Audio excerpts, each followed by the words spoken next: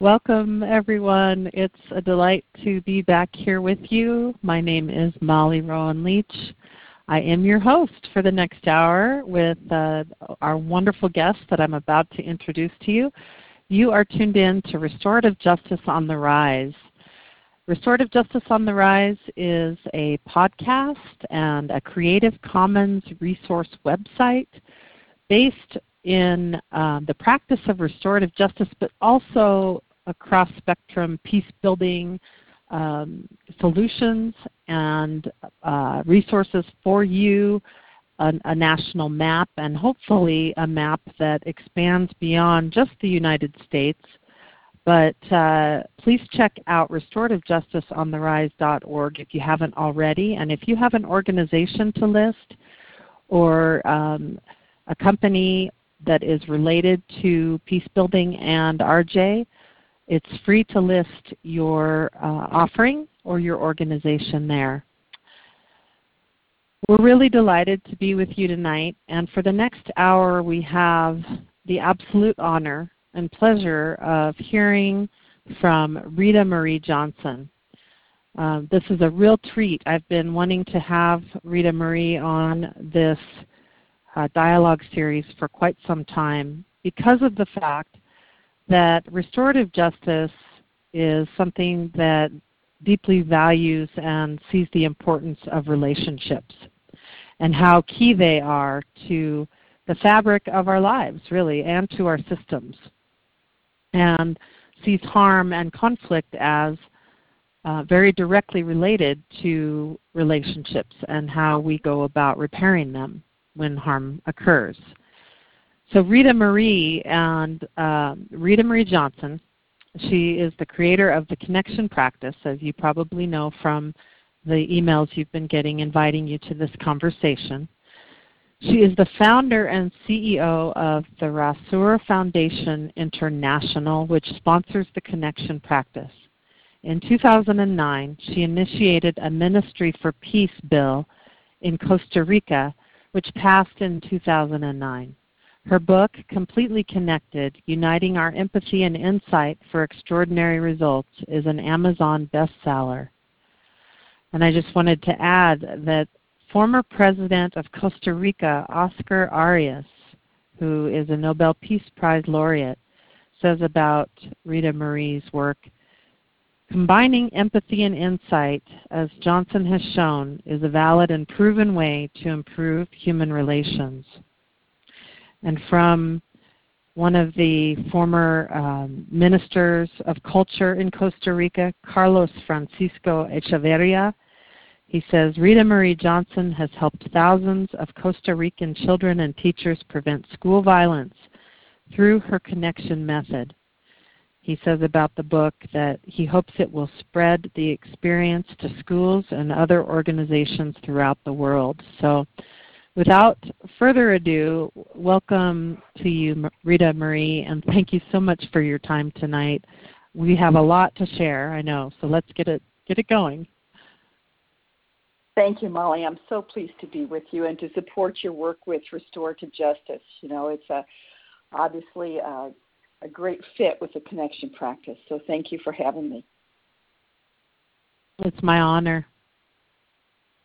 So let's start out with maybe if you could share a little history about the Connection Practice and how it came to be and what you've achieved with it. Sure. Well, from a very early age, I wanted to be a peacemaker. I was really clear about that. My sister and I actually declared when I was about 10 years old that we both wanted to be peacemakers. And so I learned soon, though, that it was one thing to have that desire and to hold peace as an ideal, but it's really another thing to walk that talk on a daily basis. So it's always been an important value to me to be authentic. And I went looking for a method that would help me really embody peace. And when I think about embodying peace, what it really means to me is to feel peaceful, to continually aim to feel peaceful and to be able to speak peacefully. So back in 1997, I learned about heart-brain coherence from the HeartMath Institute. I actually had the director of HeartMath come to Costa Rica, where I was living. And after that conference, I was having a very tense conversation with someone who had also learned coherence at that conference. And we decided to just stop our conversation and to get into coherence rather than continuing and possibly getting into an argument.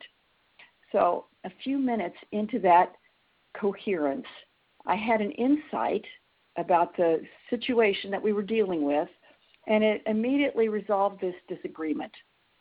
So that was really the biggest turning point in my life, because I had learned how to use coherence to access an insight.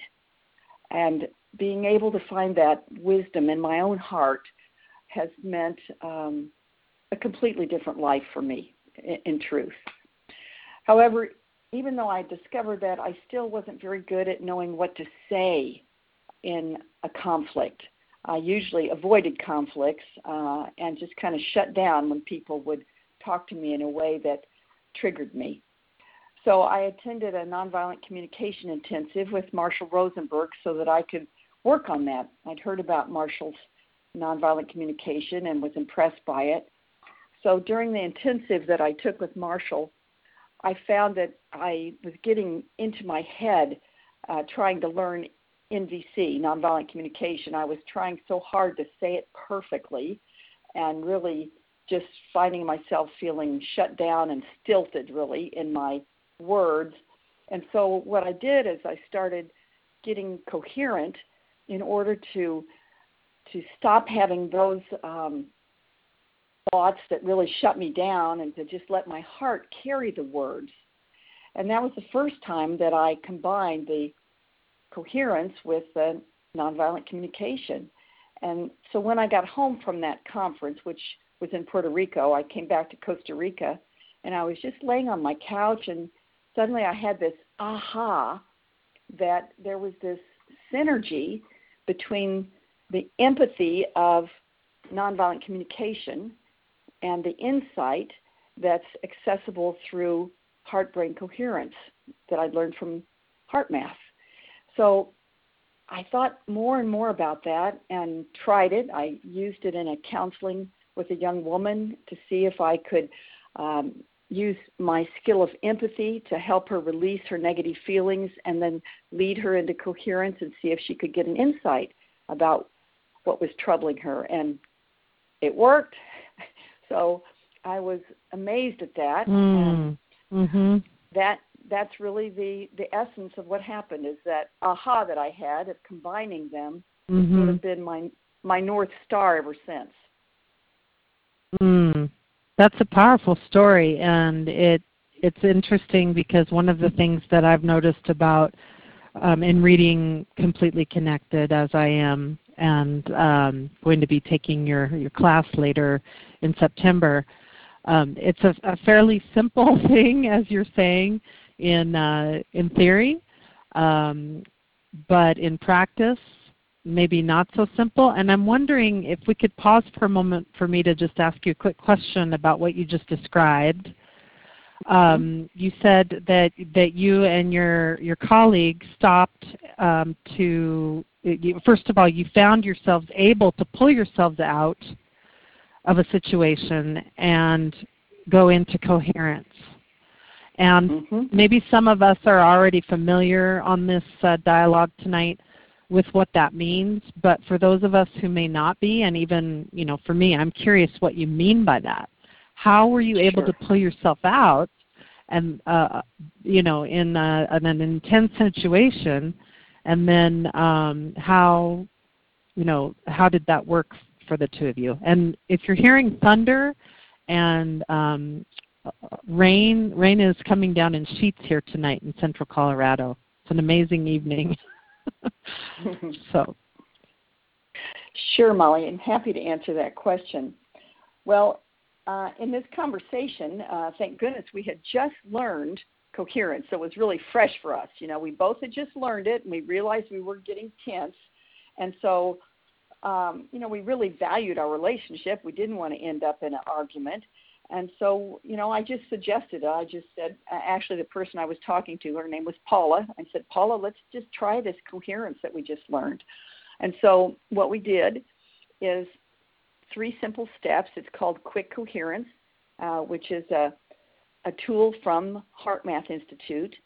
And it is heart focus, which is when we drop all of our attention down into the heart. And I'm feeling it drop in me right now, just dropping my energy down into the heart. And then you breathe deeply and rhythmically as if breathing down in the heart. And you want to really give attention to this breathing step. Really helps just breathing deeply and rhythmically. And then the 3rd step of Quick Coherence is feeling appreciation or positive feeling. Just filling your heart with this sense of care, of appreciation, like a big smile in the heart. And we use something that's easy to appreciate. For example, I use my dog Millie to get to coherence. That's what I use the majority of the time because Millie is completely positive for me. So I just generate that feeling of appreciation for Millie. Now that seems like such a simple thing to do, and it is, but it's scientifically based, scientifically verified, each step of Quick Coherence. There's a physiological shift that's taking place as we do that.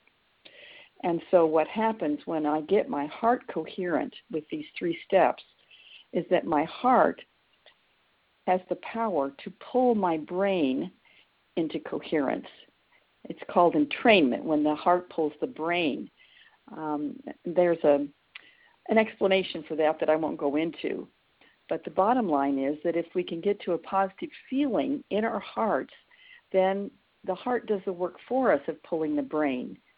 And that's so much easier than trying to just fight our minds. When our minds take us on a negative ride, sometimes it's challenging to get off the ride.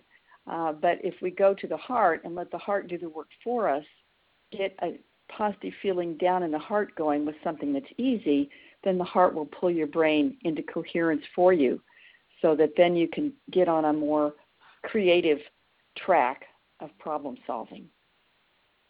Can definitely feel the difference. Mm-hmm. So I just would love to pause for just a moment and welcome anyone who's arriving or just arriving in the room. This is Molly Rowan Leach, and we are with Rita Marie Johnson, who is the author of Completely Connected, Uniting Our Empathy and Insight for Extraordinary Results. And Rita, I'm wondering if you I know that we're going to later on open up the lines for some conversation with you in about 30 minutes or so. And I'm looking forward to that. And thank you to everyone who put in questions and comments during the registration process. The intention of these dialogues is to be inclusive and really open it up to make sure that people get a chance to feel connection. So it's a delight to have you all here tonight. So Rita Marie, would you like to share any other personal stories with us about how you have used the connection practice, or should we move on with other areas that we want to cover with you tonight? Well, I'd like to share a story, Molly, because this story will illustrate the steps of the practice. When I was speaking before about this example with my colleague, it was really only the coherence. And of course, I did have an insight at that time that helped us resolve that situation. But I'd like to tell a story that gives people the sense of the flow of the whole practice. So wonderful. Thank you. So not long ago, I was preparing to meet with a business associate, a man named John, who was working with me on a change in the relationship between our 2 organizations. And I'd already had one experience with John in a first meeting, and at that time he'd been uncooperative, and I actually felt like he was trying to belittle me And so it took me by surprise. I didn't expect that. And so I was determined that this time I was going to really connect with this man and see if we could make progress on this relationship and changing the relationship of our organizations. So the first step was really identifying my own feelings. That's what we do in the connection practice in order to get to self-empathy. So at that time I was feeling pessimistic, a little bit resentful, a little suspicious even, and quite nervous to be with this man. And then I went under those feelings to the perception I was having of unmet needs, and I named my needs as respect and emotional safety and trust and progress. And I realized that my main need was really progress, that I really wanted to bring this relationship between our organizations to some kind of a happy closure, or not closure, but a new beginning, you could say. So then I needed to guess the feelings that John was having and guess his needs. And I guessed that he was feeling worried and stressed by some of the things that he'd said. And I guessed that he was needing some ease, that he was feeling kind of overwhelmed and needed more ease. And also that there seemed to be a deep need for security, financial security for his organization. And that he just needed some understanding around that, but that at the very heart of it, I felt like this man had a deep need to matter. And I guess his main need was that, to matter. So after doing this in the privacy of my own home, I was just doing my practice. Then I moved into coherence by doing the 3 steps I described earlier, focusing down in my heart, breathing through my heart, feeling appreciation. And then suddenly an insight came through. And the insight was, less is more. Well, I'm sure we've all heard that statement before, less is more. But I had never used it. It's not any words that I remembered ever having come out of my mouth before. Never had any real reason to think about it. But for some reason, the insight was less is more. So I looked at my notes and everything that I'd planned to bring up in this meeting, and I realized that I was trying to cover way too much. And so I got everything down to one request. I thought if I could make progress with just one thing, that would be enough for me to feel satisfied. So I went to this meeting with John, better prepared this time, and as I started talking to him, he did get off topic and told me a lot of things that were going on in his organization he was unhappy about, and I just listened and gave him empathy, just reflecting back his feelings and his needs, because I knew that I guessed his need was to matter. So I was just trying to convey to him that he did matter. It mattered enough for me to listen, to really hear his feelings and his needs. And so then when I finally got to ask him what I needed, he said, sure, no problem. And, we can help you out in this other way as well. So I got my need for progress met, and I think that he got his need to matter met. And when I left his office that day, I felt like we really had established an authentic, warm connection as we said goodbye, that we both got our needs met, and now we were connected. So that sort of gives you a sense of the flow of the connection practice, especially in having a conflict with another person. Mm-hmm. Wow. I really appreciate very much how this intersection and interconnection between empathy and insight seems to be the center flame of the connection practice. And I know that, one of the things that's important to me as a host on these dialogues has been bringing more of the social emotional learning framework into these conversations, because we have many educators and professionals from various spectrums across the country and worldwide that come on. And so I just want to thank you for that. I'm having aha moments as I read your book, and I'm just really appreciating just the simplicity of what you're sharing.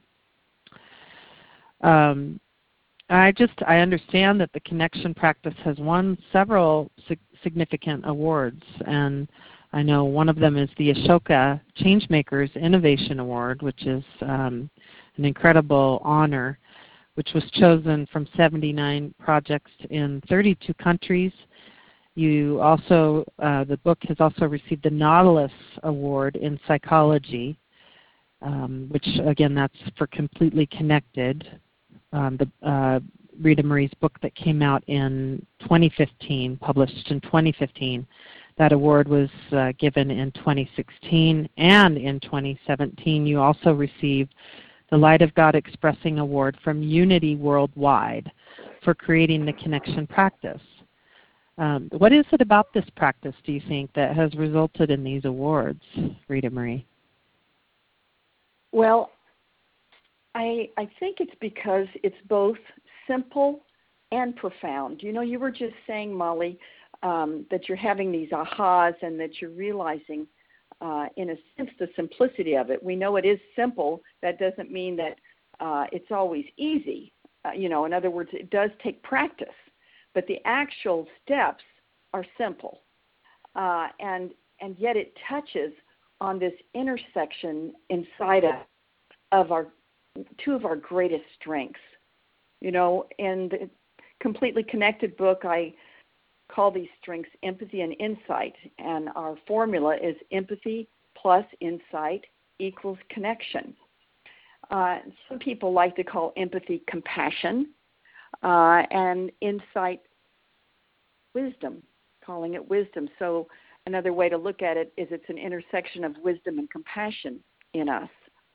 And so really, I think what makes the Connection practice powerful is that it has a clear how-to. We all love the values of wisdom and compassion, but knowing how to actually access them when we need them, that's the challenging part. That's what was sort of my lifelong mission is, I love the value of peace and wisdom and compassion, but I really want to be able to do it. And I can't say, that I'm perfect. It's a lifelong practice. I work at it every day. And yet it is simple, and it has profound results. So, I just find that every day when I give myself empathy or give other people empathy, that it melts away pain so quickly as compared to any other approach that I use. And then insight enriches our lives with our best thinking. So, the joy of having an insight, the awe of it, I tell you, every time I do it myself or I see someone else get an insight that just, is so incredible, I just never get over the awe of it. It just takes our lives to a new level.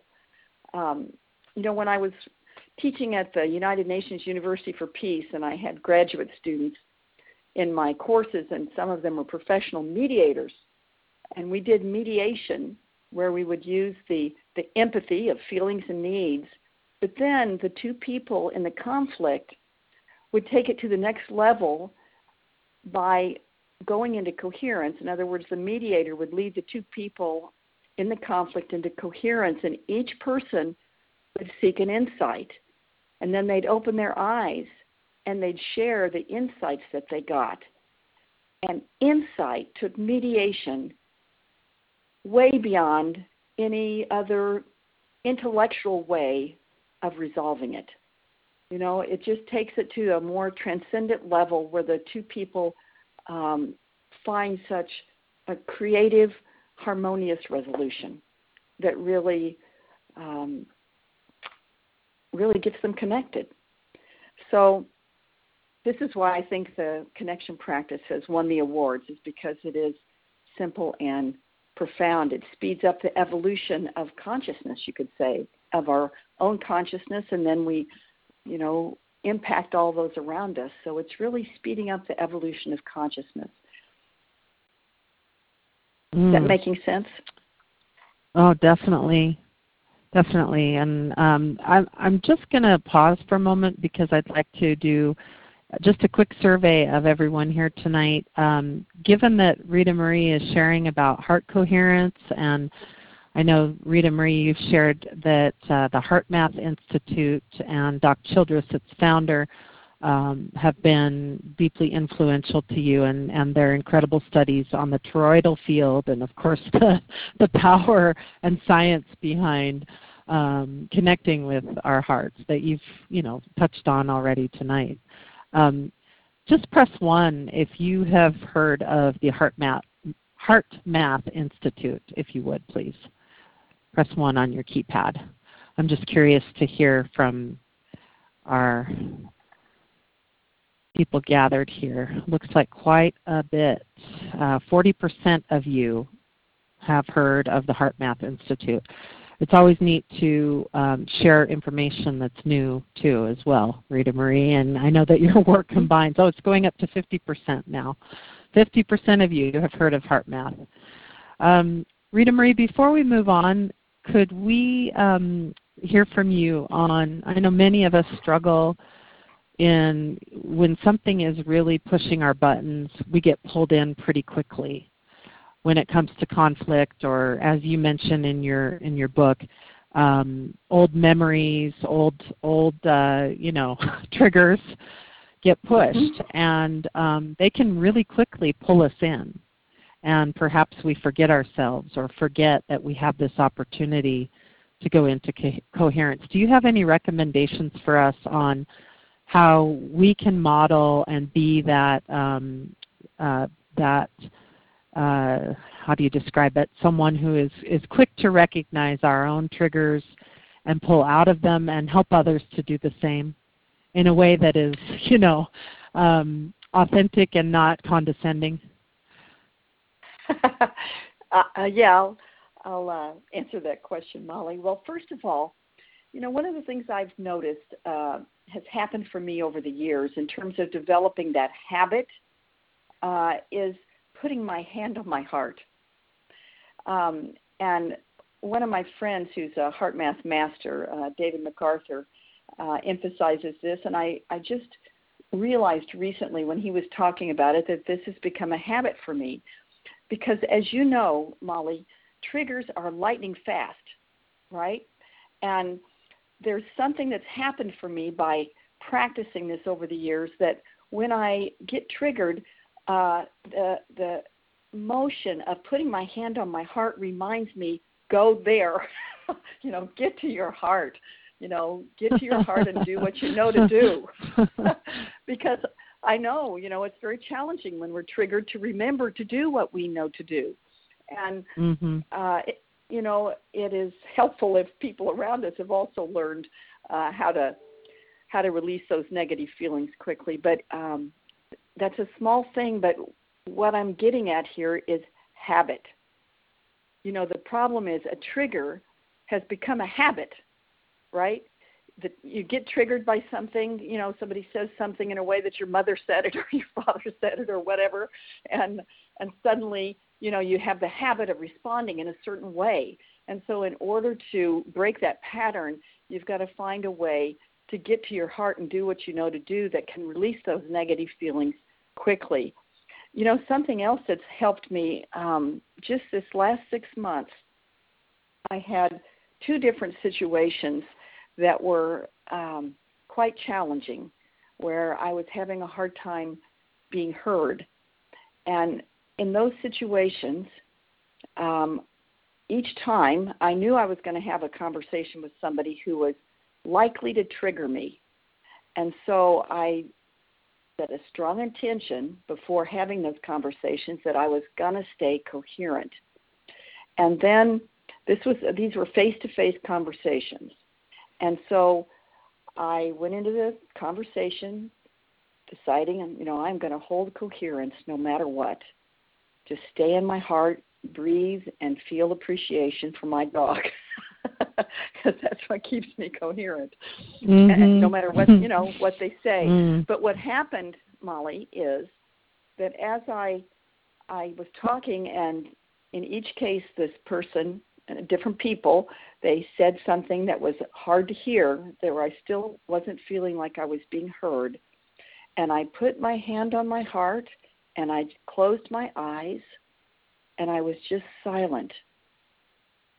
And in the first instance, then I just took a minute, and then I opened my eyes, and the person suddenly completely shifted, and made a different statement, a different decision before I put my hand on my heart and closed my eyes. And in the second instance, the same thing happened. Put my hand on my heart, closed my eyes, and when I opened my eyes, the person shifted into taking some responsibility for their behavior. Mm-hmm. So, again, and that's sort of now becoming a habit, because when you're aiming to stay coherent and stay in empathy for the other person, it's challenging because the amygdala of the brain is just wanting to take you there. So you have to have a strong intention. You have to know what you're doing, make it a habit, and give it space.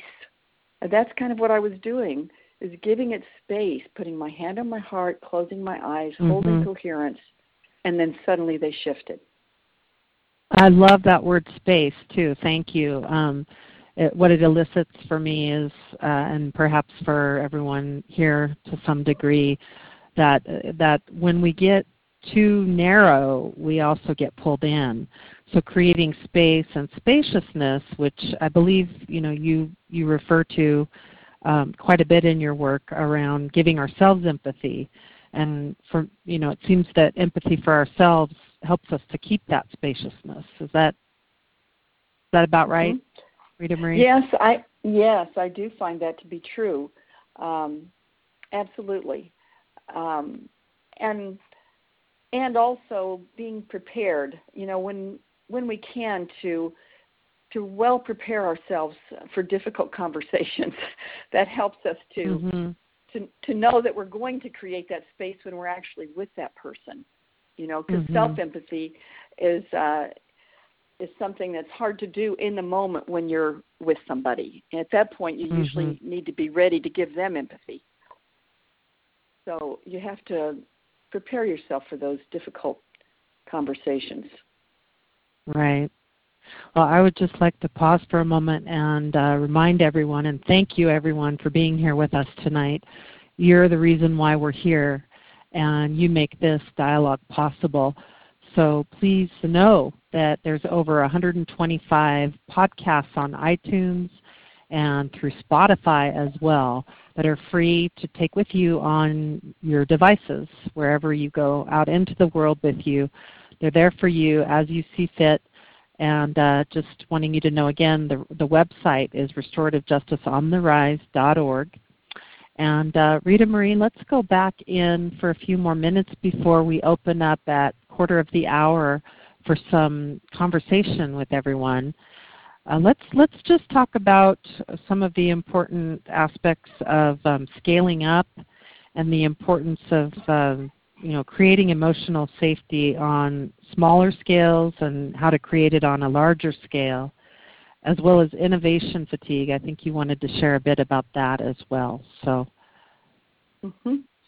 Okay. Well, first of all, I just want to reinforce what we said a little earlier about it's simple, that the connection practice is simple, and to me that's what makes it scalable at the global level. When we're talking about scalability, you really have to have something that's simple enough, that's teachable, that can actually be scaled at that level. So, connection practice. But one of the things that I've realized and that I want to just acknowledge is that many people get triggered just by the idea of anything being scaled to the global level. And there's probably good reason for that, because that us human beings have often misused power. And it's not far-fetched to fear if anything goes global that its size alone will cause it to have too much power. And since we have used power over people in so many hurtful ways, I think that people do get triggered sometimes by the idea of something being scaled to the global level. So with the connection practice, one of its greatest strengths is that it doesn't have any power over people.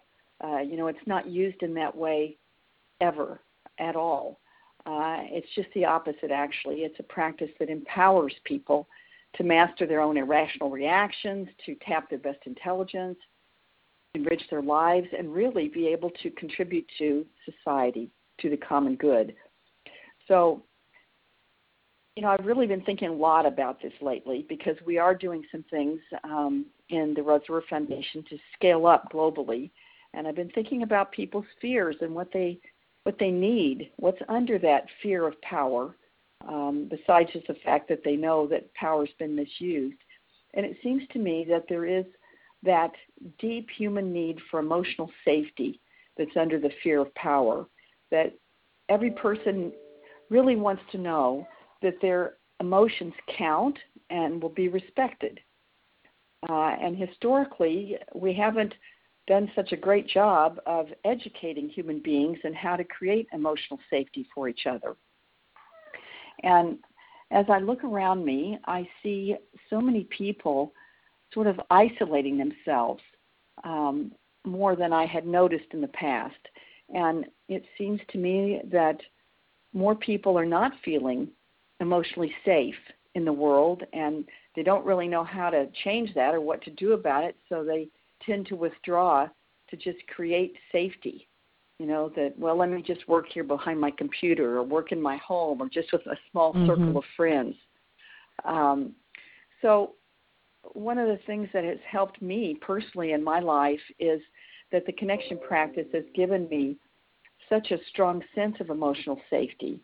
Because when you become more confident that you can handle your life and you know what you're going to do when challenges come along, you have the clarity of a how-to that you really feel confident in.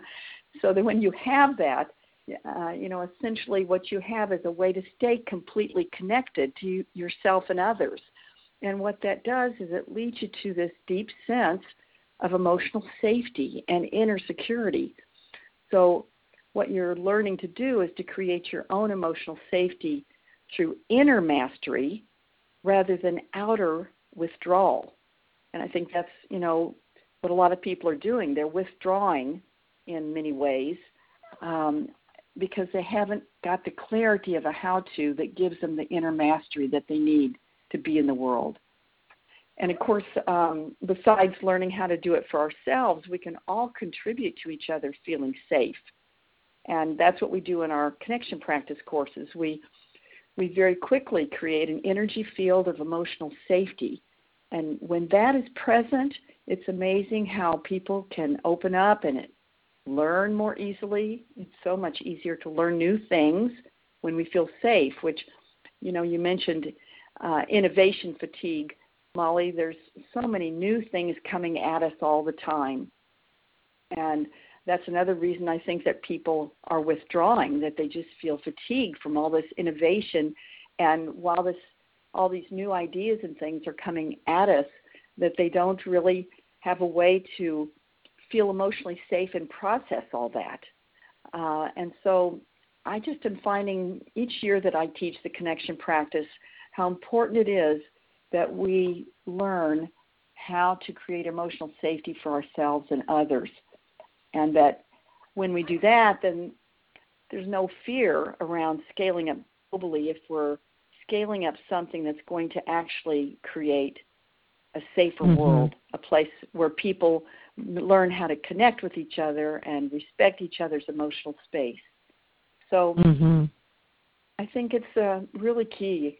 Like I said, the longer I do this work, the more I see people just really need to learn how to do that for themselves and others.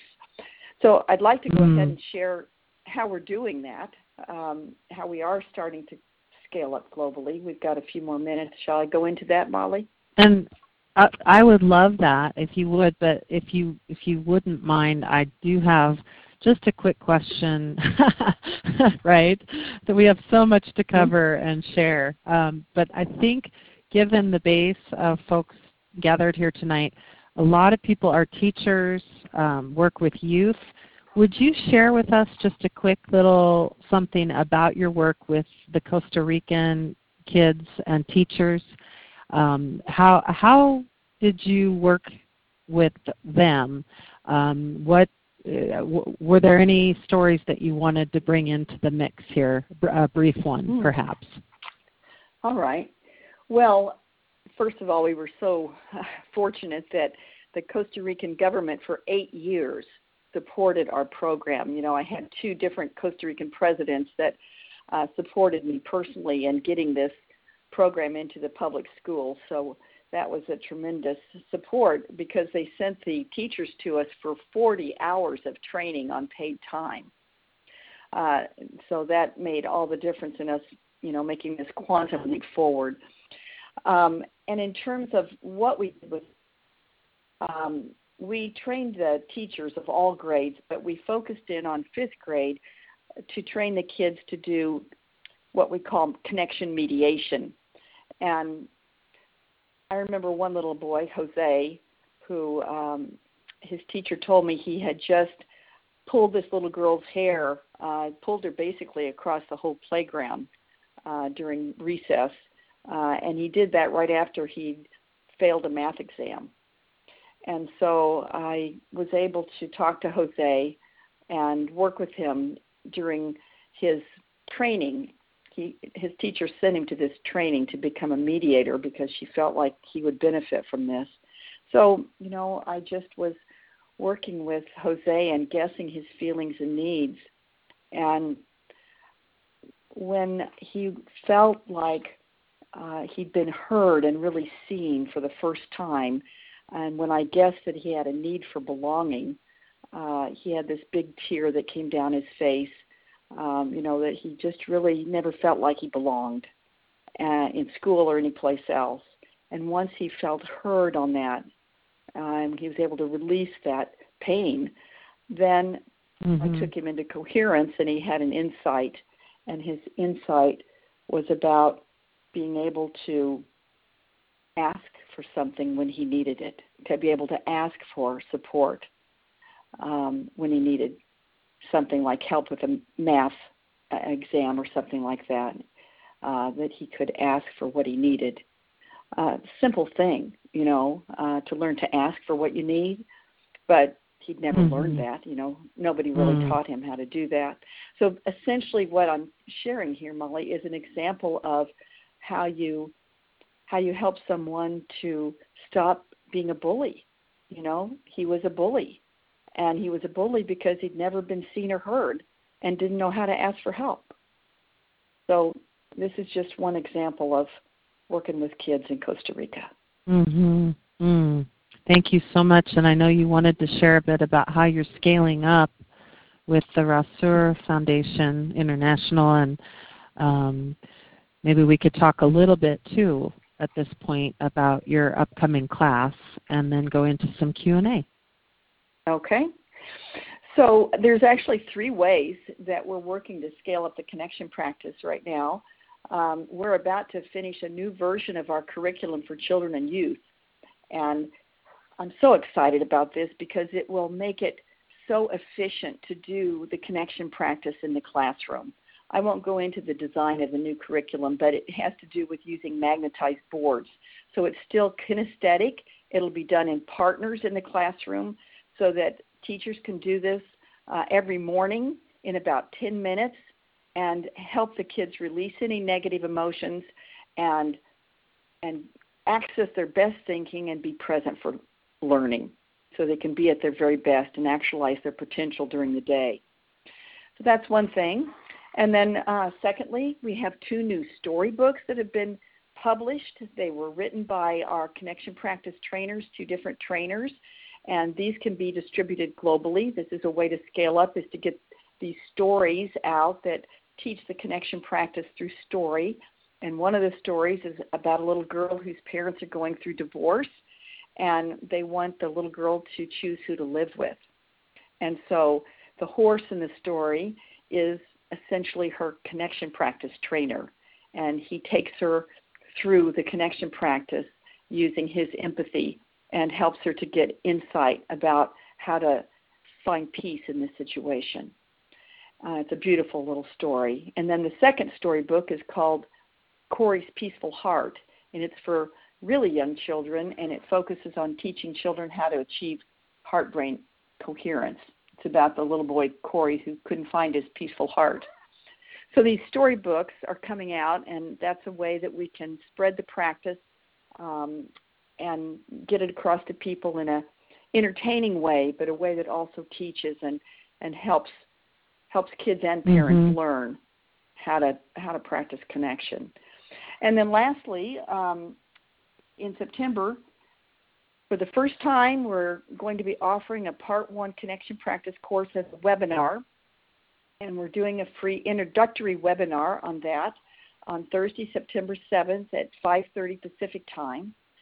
And we're very excited about this because this will make it possible for us to offer our basic courses. Actually, this is Part 1, but we're also going to be offering Part 2 and Part 3 as webinars so that people can learn the connection practice wherever they are in the world. And then if they do want to become trainers, they have to come to an in-person course. You know, that's a whole other level of mastery of the connection practice. And so they'll need to come and take an in-person course from me or from one of our other master trainers. So we're excited about getting out in the world through this launch of our global webinar, and that's coming up real soon. And that free introduction is on September 7th, and it's titled A Simple Solution for Our Disconnected World. And I just want to back you up, Rita Marie. I've been excited for you for quite a long time in that you're taking the leap into technology to use technological platforms to share this work. So congratulations on that. And I know we're kind of over time here. It's time to open up the lines and see if anyone would like to engage in some conversation. So in order to do that, please press 1 on your telephone keypad, okay? And don't be shy. If you have a question or a comment for Rita Marie, we really warmly welcome you to get engaged here tonight. And while we're waiting for people to get in the queue, Rita Marie, I know that I wanted to ask you a little bit, just one more, I guess, broad question, but what is your vision for humanity? And where do you see us going from here, given we live in quite a troubled world? Yes. Well, to me, one of our greatest challenges, Molly, is that it doesn't seem that we have a clear collective picture of what we want. And, so we have so many movies that paint pictures of disasters, and then they'll have one or more people that come along and save the day. But what happens after the disaster? In other words, where is the exciting story of how we create an emotionally and physically safe world where people can use their creative power for good and we solve problems harmoniously? Where is that story? Our foundation is based on a Costa Rican poem called Razur, which is a beautiful story for humanity where the children learn how to connect with themselves and others and with nature, and then they teach their parents. So, this is really the story that I hold in my heart every day, that we can create. And, there's so many ways to actualize human potential. I always say the connection practice isn't a cure-all, but people do tell me it's a cure-a-lot because it's so efficient. And so my vision for humanity is I want a world where every person learns the art of being completely connected and then passes that gift of the how-to on. So we can put a stop to pain that's just, passed from one generation to the next. There's just so much unnecessary suffering, and it creates a huge loss of our potential. So, I've seen over and over and over again in the last 12 years, it just doesn't have to be that way. We have the science and the experience, know how to be completely connected. We can do this. Well, we definitely have some questions lining up here, so I'm going to go ahead and get our group gathered here tonight with us. And again, thank you to everyone participating tonight and to everyone who registered, people from all over pretty much the northern continent, North American continent that is. And so thank you to each of you for your work as well and for who you are in the world. And I want to invite Jackie to, if you would, please go ahead and ask your question or make your comment. Hi, Jackie. Hi. I really appreciated listening to this. I'm curious as to whether you've ever, if you can share a story, if you've had this experience of using the connection practice with people who are in deep racial conflict or deep ideological conflict of another sort, if you don't have experience with racism.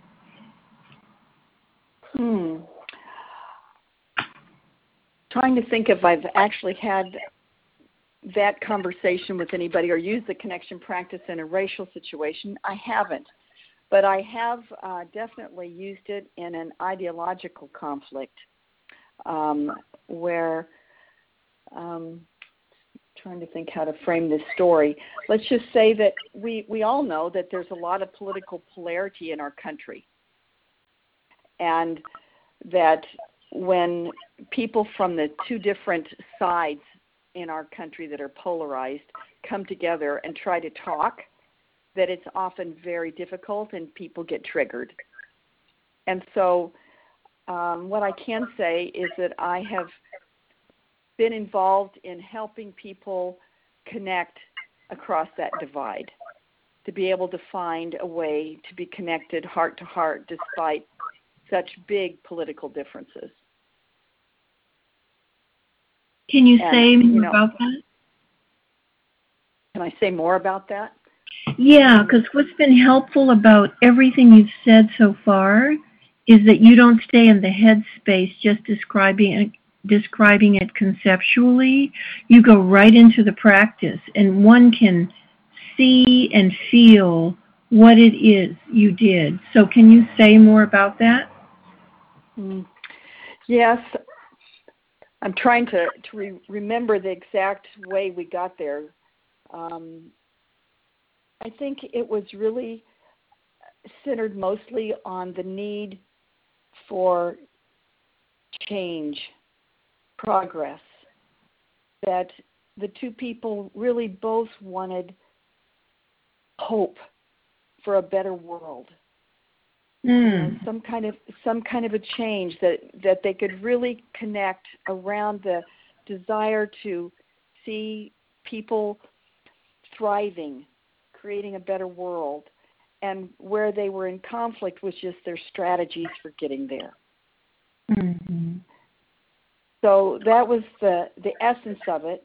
But the thing is, in describing this, as I'm remembering this one event where I was working with these people in that question, that the coherence that we used in that situation spoke louder than the words. I have found that when doing mediations where there's a lot of charge on the issue, that getting coherent makes a huge difference. Usually in doing the connection practice, we don't do coherence first. Usually we do feelings and needs first so that each person feels heard. But in mediations where there's a big charge, like in this political argument, the vibration of the heart speaks louder than the empathy words. And so when you combine the vibration of the heart, feeling appreciation, creating an energy field between the two people that is filled with appreciation, and then you use the empathy words, that we both have a need for progress. We both have a need to contribute to people's well-being. We both want to see people succeed. When you can use those words and they're carried by the vibration of the heart, I know in that particular situation, that is what made the difference. Thank you. And I'm going to stop here because what I would like to say, and maybe speak with you later about, I would love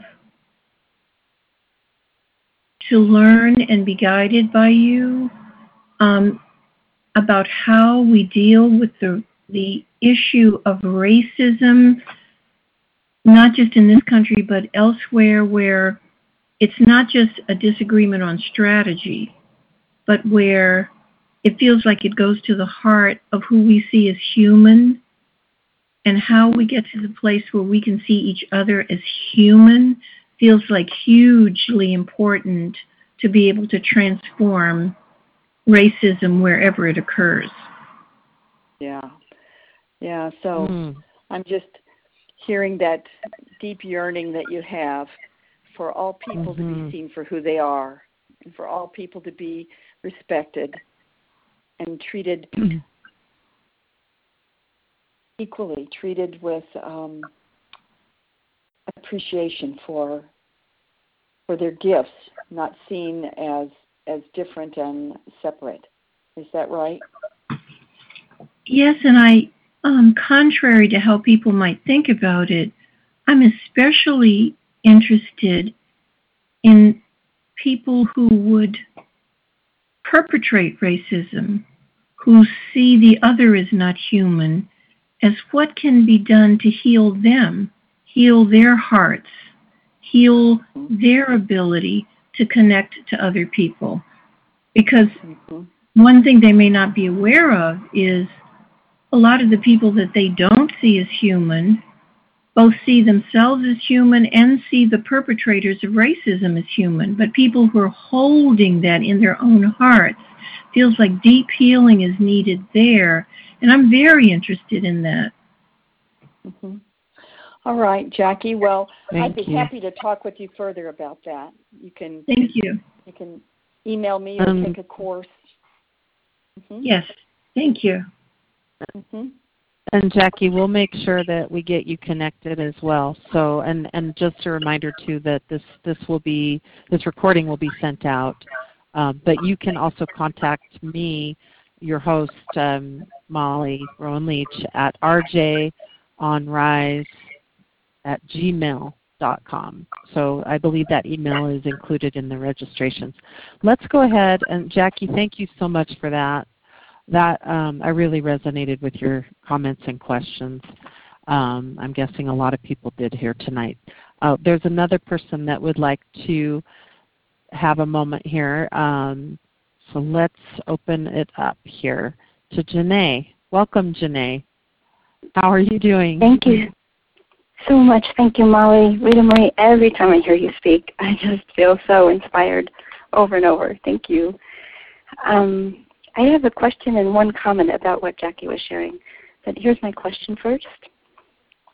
I've been moving forward with HeartMath, and I keep wanting to get better and better at connection practice too, but that's the area where I've been making the most progress is in HeartMath, and I'm actually working in a very large city on the East Coast, bringing it into the community called the City of.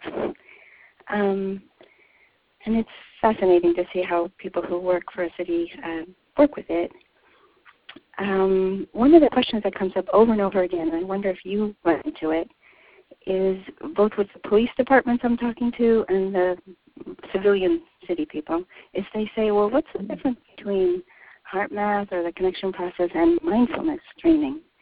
And I try my best to explain the difference, but I'd love to hear if you run into that issue.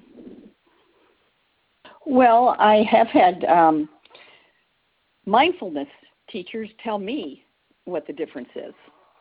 So that's what I can express here, is that people tell us that, of course, with mindfulness, it's focused on being in the present, and so there's great value in that, just becoming present and, calming ourselves down and just being present.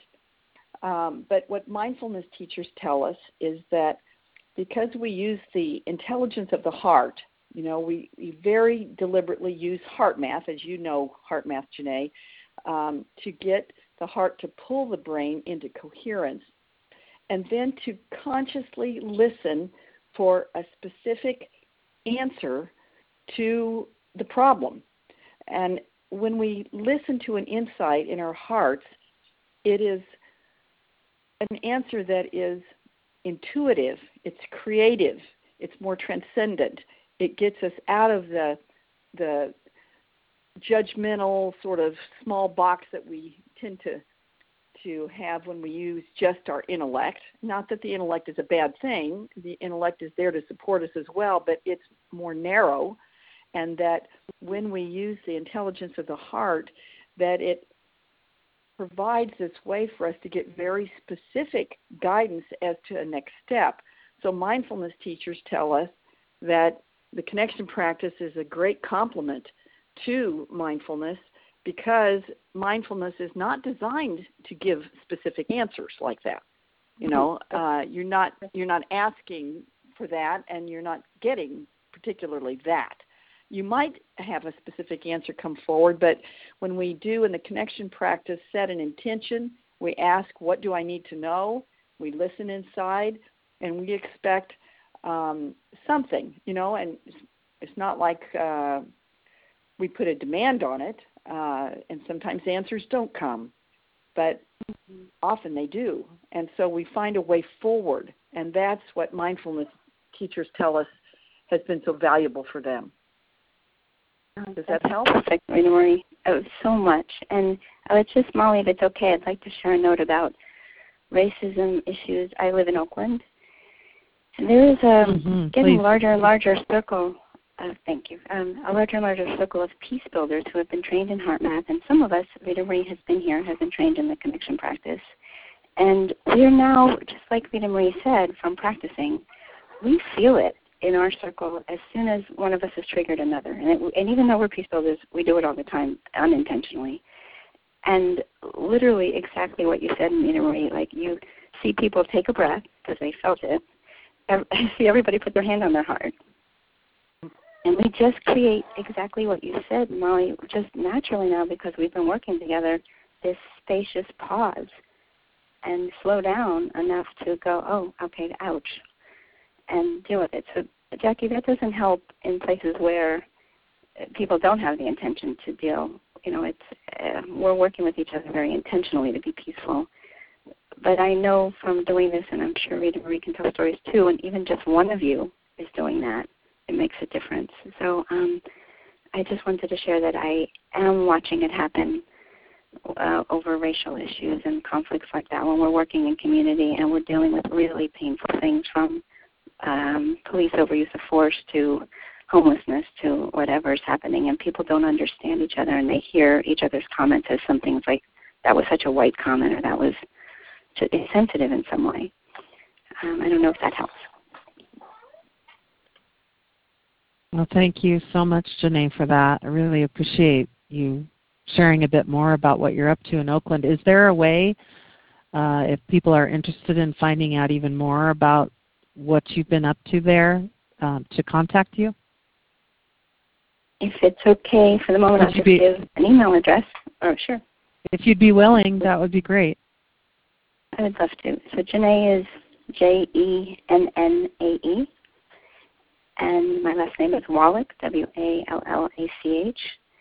And my email is the old-fashioned AOL, so it's Janae, Jennaew, @AOL.com. And I'd be honored to speak with anybody who has questions. Wonderful. Thank you so much, Janae. And thank you. And Rita Marie, I know that we've gone over a few minutes here tonight together, but I just want to close out with, is there anything else you'd like to share? And certainly I just want to remind people too to please go to connectionpractice.org. That's connectionpractice, all one word, .org. And you can find out more about the September 7th introductory with Rita Marie. That's free of charge, and it's called A Simple Solution for Our Disconnected World. And Rita Marie, go ahead if you have any closing comments or thoughts. Yes, I was just pausing to Thank enjoy. you. Yes, yeah, I was just really reflecting on how heartening it is to gather together like this, and to feel the energy on this call, to know how many people are joining together to find solutions and are committed to creating a more peaceful world, a world where we do have racial equality, where we are able to teach our children to be connected to themselves and others, so that we don't have bullying, we don't have suicide, we don't have all of this unnecessary suffering. So I'm so grateful for everybody on this call. I'm grateful for your commitment to a better world and for all the ways in which you are doing that. So I'm just feeling grateful, and I hope that you will join me on September 7th. I'm looking forward to that. And on Molly. behalf of, yes, thank you so very much, Rita Marie. And, of course, I'm Molly Rowan Leach.